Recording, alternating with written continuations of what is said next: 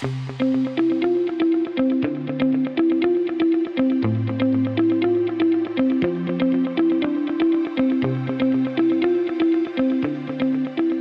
going on, everybody? Welcome in to the Energy Newsbeat podcast, January 8th, 2024. Here are our top headlines for the day. Starting off, Standard Chartered oil demand growth to remain robust in 2024 and 2025. Next up, 75 U.S. lawmakers now support CBDC anti-surveillance bill. Interesting one there. Next up, Gavin Newsom's 10 favorite myths about energy and climate. Refuted, though. Great article. Next up, Takeover talks trigger rally at beleaguered BP. Spicy one here. Finally, BRICs expands footprint in the global south. I will then quickly cover what's going on in the oil and gas finance segments. Markets up high, but oil does fall about 3 percentage points, mainly off the back of Saudi cutting its official selling price. And then all of that, we will send you out of here to get your day started. I'm Michael Tanner, joined as always by the executive producer of the show, the purveyor of the show, and the director and publisher of the world's greatest website, EnergyNewsbeat.com, Stuart Turley. How you doing today? It's a beautiful day in the neighborhood, and for our podcast listeners, you and I should have called ahead because we both got blue shirts on today. We do. Hopefully that's a sign of good things to come. But let's go ahead and kick this off, Stu. Where do you want to begin? Hey, let's start with our buddies over there at Standard Chartered. I thought this was pretty funny, Michael. There's only 3 real quick bullet points here. Standard Chartered has predicted the oil demand growth in the current year will clock in at a robust 1.5 million barrels per day and a 1.41 in 2021. That's demand growth. The analysts have predicted that the global monthly demand will move above the 104 million barrels per day for the first time in August 2024, eclipsing 105 in August 2025. I'll tell you what, for all them folks that were saying was it over at the IEA, oil's dead, ding dong, the wicked witch is dead, and then all these people got data. What's up with data? Well, I think it's because as energy becomes cheaper, more people are going to want to use it. So there's this interesting combination that if energy was free, we'd use as much as possible. As prices go down, we will begin to use more, specifically on the oil side. We're going to use more oil. It's part of the reasons why these cuts that we're seeing from Saudi Arabia, they're meant to bring prices up because the less oil on the market, price goes up. So it's a self-fulfilling prophecy that as you make energy cheaper, people will consume more of this. Now, they're coming out on a limb here and really on a limb in terms of public sentiment. If, obviously the EIA and the IEA are in sort of limbo. They think there's going to be short-term demand growth. Remember, the IEAs came out and said, we're going to see probably record production in 2024, but it's then going to cap and peak at somewhere around 2025, 2026, and then go on down.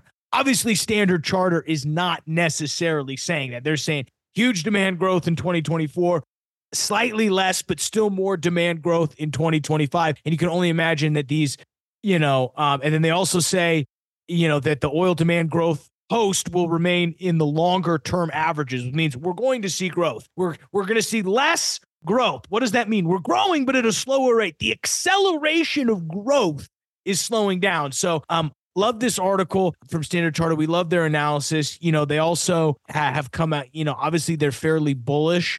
They do expect China to lead those projected demand growths, with China expected to see an uptick in demand to the tune of about 500,000 barrels per day in 2024 and about 375,000 in 2025, while India clocks in second with their growth expected to be somewhere around 329,000 in 2024 and 373,000 in 2025. So they actually see India as the larger growth opportunity, but yet China still with the largest gross uptick in demand growth. So very interesting. We love this report. What's next?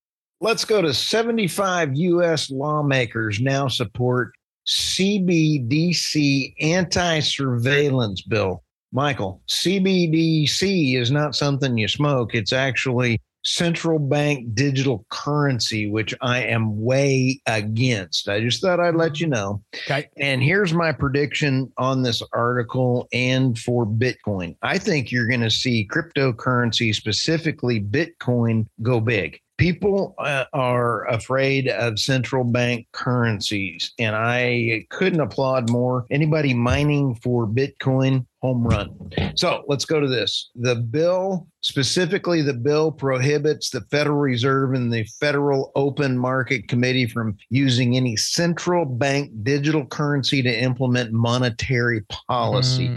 Michael, when they did, the mechanism's already in place. They've already built it. It's already there. They're waiting for a crisis to put it in place. Once they do that, I read another article over the weekend, and Michael, are you ready for this? Mm-hmm. If you post anything on social media and you have an extra charging, they can shut your charging down with this. They don't want you driving out of town, so your credit cards won't work past 15 miles. So this is something that is horrific about control. Yeah, central bank digital currencies give me the heebie-jeebies.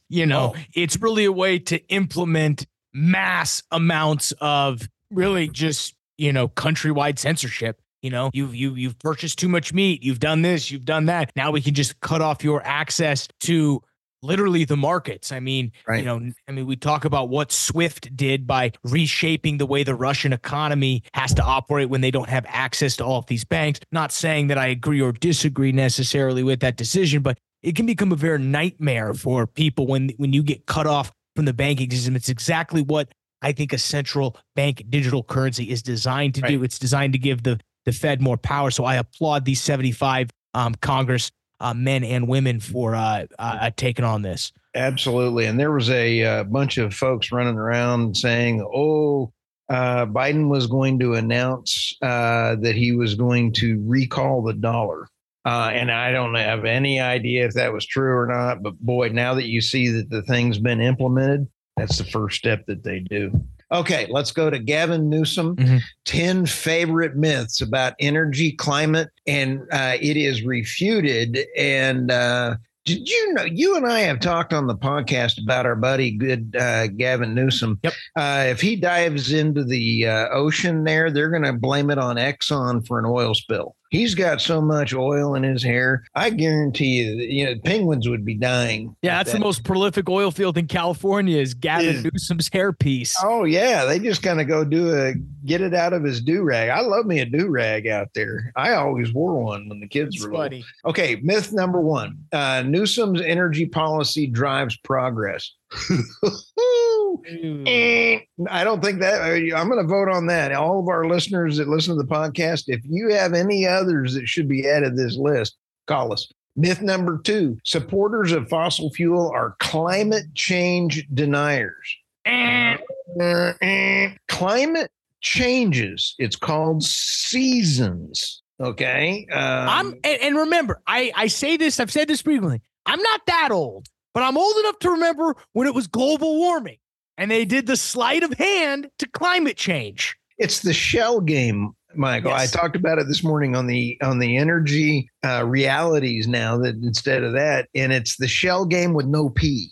And all you're doing is moving it around. Okay, so let's go to the next one. Myth number three, 97% of climate scientists agree that we face a climate crisis that requires the rapid elimination of fossil fuels. The gong. No, that is not true. In fact, we love our interview with Patrick Moore. He's now, that is one sharp cat, founder of Greenpeace. Myth number four, California is a climate leader. No, in fact, they are a leader in the highest prices of energy to the consumers and the greatest, highest prices for U-Haul trucks leaving California. I'm not kidding. Okay, let's go here. Myth number five, the U.S. should lead COP28 in committing to net zero by 2050.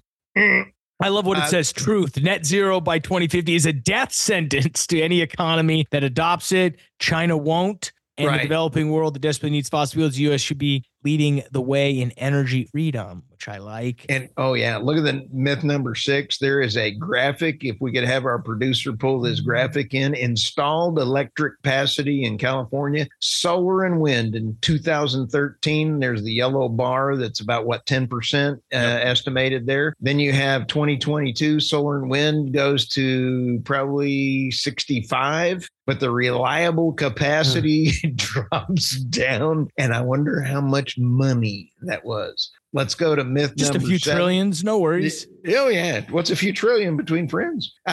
California's grid is the model for the U.S. Look at that graph chart.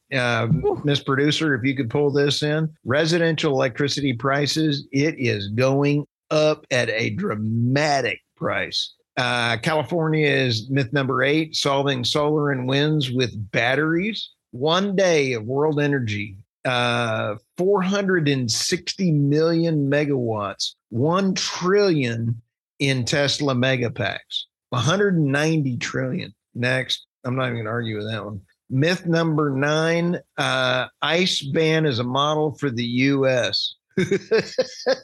We got to get this picture up here. August 25th, 2023. CA announces gasoline car ban. 7 days later, California tells citizens not to charge their EVs.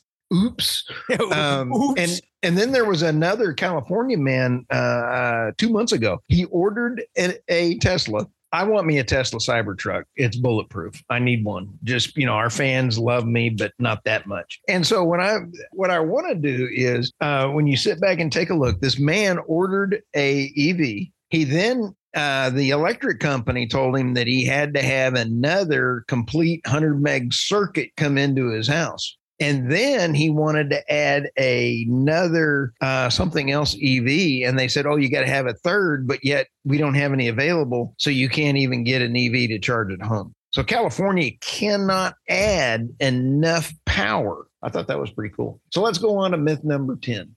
CA's anti-oil efforts are a model for the U.S. Look at this graphic. These oil companies are ripping us off. They think that the oil companies are actually ripping them off when it's actually how they're doing all their policies. Yeah, I don't know who wrote Gavin Newsom's energy policy, but he was definitely some IR guy of the week that got fired. So former IR guy of the week. All right, what's next? I love this next one. Oh, isn't it fun? Takeover talks triggers rally at beleaguered BP. Michael, you can't buy this kind of entertainment. I picked this one out just for you. I knew this would make your day. BP has a market cap of more than 80 billion pounds, which would probably make any offer one of the biggest in the world. 80 billion pounds. I thought this was pretty cool. Brent Crow's, let's see, where it is. Absence of a permanent chief executive, a less inhibited balance sheet, and lowly valuation may also catch the eye. This is between BP and Shell. Yeah, I mean, so I guess what's the rumor here? The rumor came out a little earlier this week and into the weekend that BP could possibly set itself up to merge with somebody. The two mega cap companies that came out as possible suitors. Obviously the first one is Shell, them both being kind of European style companies. Right. Could that be a good merger? Chevron, while they also just bought Hess, could also emerge as a possible suitor. I just think the interesting part is this is obviously going to take some time. With a market capitalization of, you said, more than 80 billion, it would make this by far the largest, basically, takeover in the oil and gas business in a hot minute, specifically in 2024 and 2023. Right. You have to remember, at the end of last year, CEO Bernard Looney, CEO of the holding company, and then also CEO of BPX David Lawler, both left over in mysterious circumstances. I don't want, rumor mill on why BPX CEO Doug Lawler left. I'm going to leave that up to the rumor mill. I've heard some things, but I don't want to say anything specific. No. We do know that Bernard Looney had some good times with his former employee, with his subordinates, and probably got a little too friendly with them. Sure. causing probably a little bit of an HR issue, which specifically caused them to not pay him the $32 million in pay and bonuses over the life of his contract over, quote, serious misconduct. So that quote you mentioned, Stu, you've got no CEO. You've got a pretty indebted company right now that's trading at a fairly low valuation relative to its super market cap peers, right, and the ability for, if rate cuts do come, they'll be one of the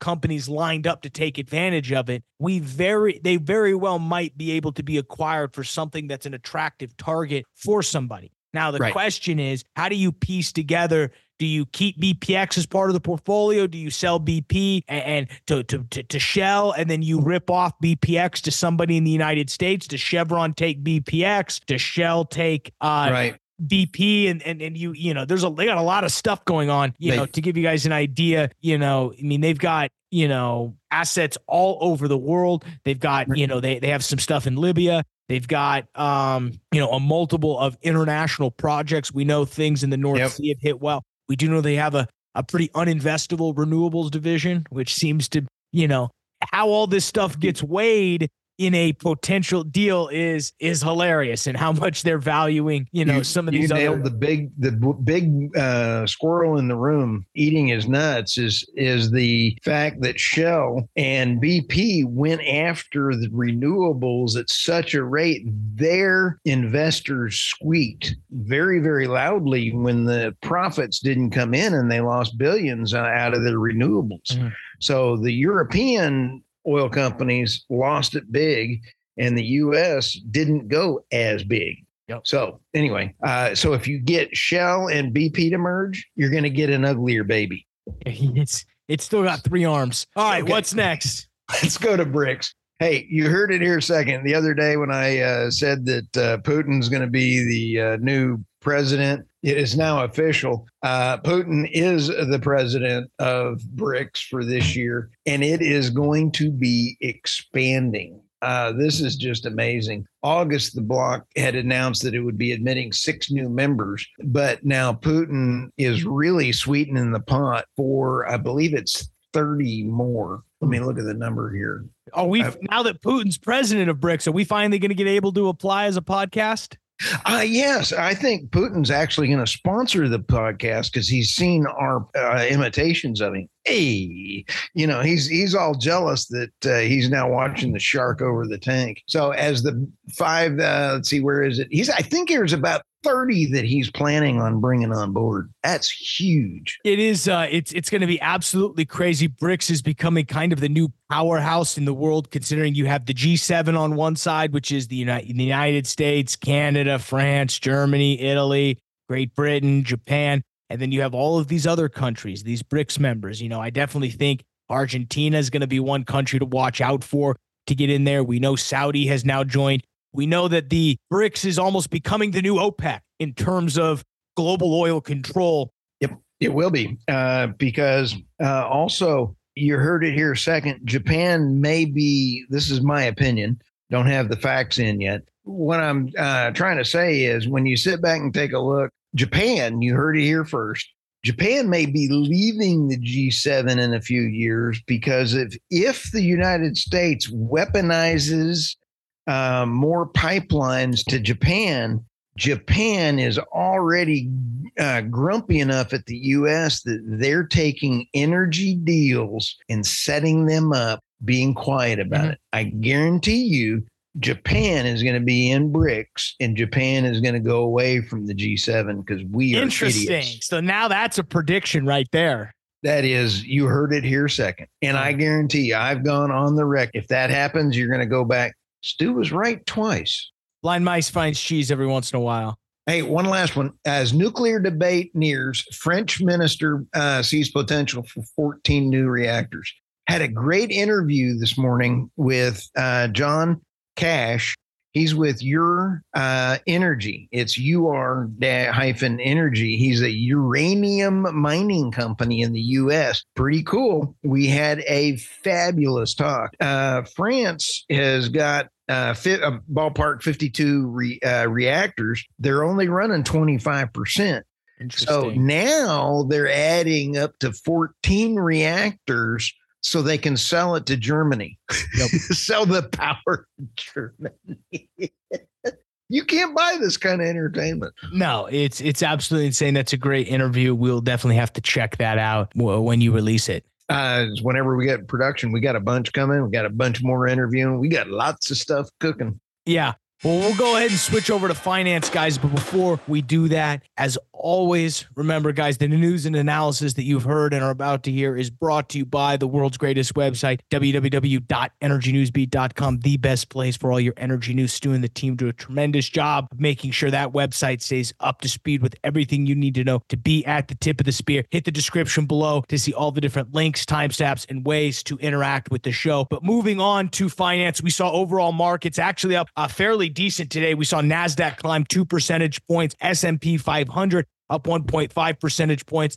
Really on the cusp of all-time highs. 30-year yields drop about a quarter percentage point. Dollar index stays fairly flat, only down about 1/15 of a percentage point. Bitcoin up big, $46,000 on the brink of $47,000. That's about 6.7% on the day. We did see crude oil tumble somewhere around 3 percentage points. Brent crude oil stays the same at about 77. We'll talk about the difference there. Natural gas actually saw briefly above $3 today, stumbled back down to $2.91. Going back to crude oil, though, Stu, I think the main reason why we see oil falling was Saudi Arabia slashing what's known as their OPS, their official selling price, which is basically their stated selling price for all of their crude. To give you guys an idea, they slashed it more than $2 a barrel to only $1, or excuse me, they slashed their official selling price by $2 a barrel to $1.50 a barrel, which is, again, it used to be $3.50 between that Omar and Dubai quotes. This is the biggest price cut in 13 months. It's in line with market expectations, as refiners have been calling for a while now for Saudi Arabia to make their crude a little bit more affordable relative to other Middle Eastern producers, specifically from that arbitrage across the Atlantic.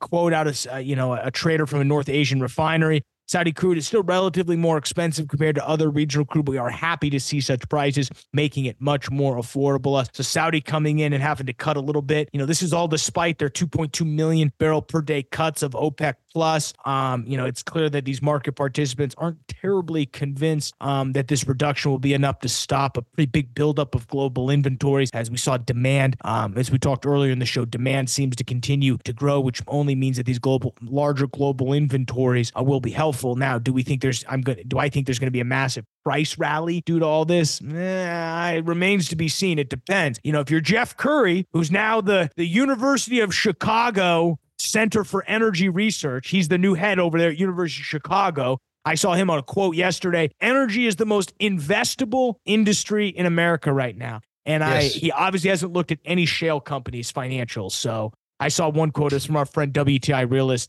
He quoted it and said, "Local man announces he's no longer being drug tested." That was the quote from, and it was just cracking up. The internet will always be undefeated. Our favorite WTI realist out there.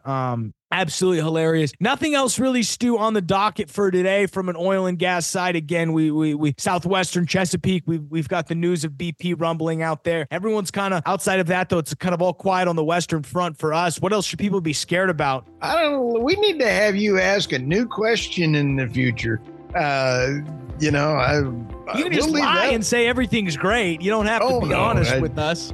Buckle up, hug your family, and look forward to some fantastic podcasts. No, it'll be great, guys. Well, as always, we appreciate you checking us out. World's greatest podcast, Energy News Beat. Check us out, www.energynewsbeat.com. For Stuart Turley, I'm Michael Tanner. We'll see you tomorrow, folks.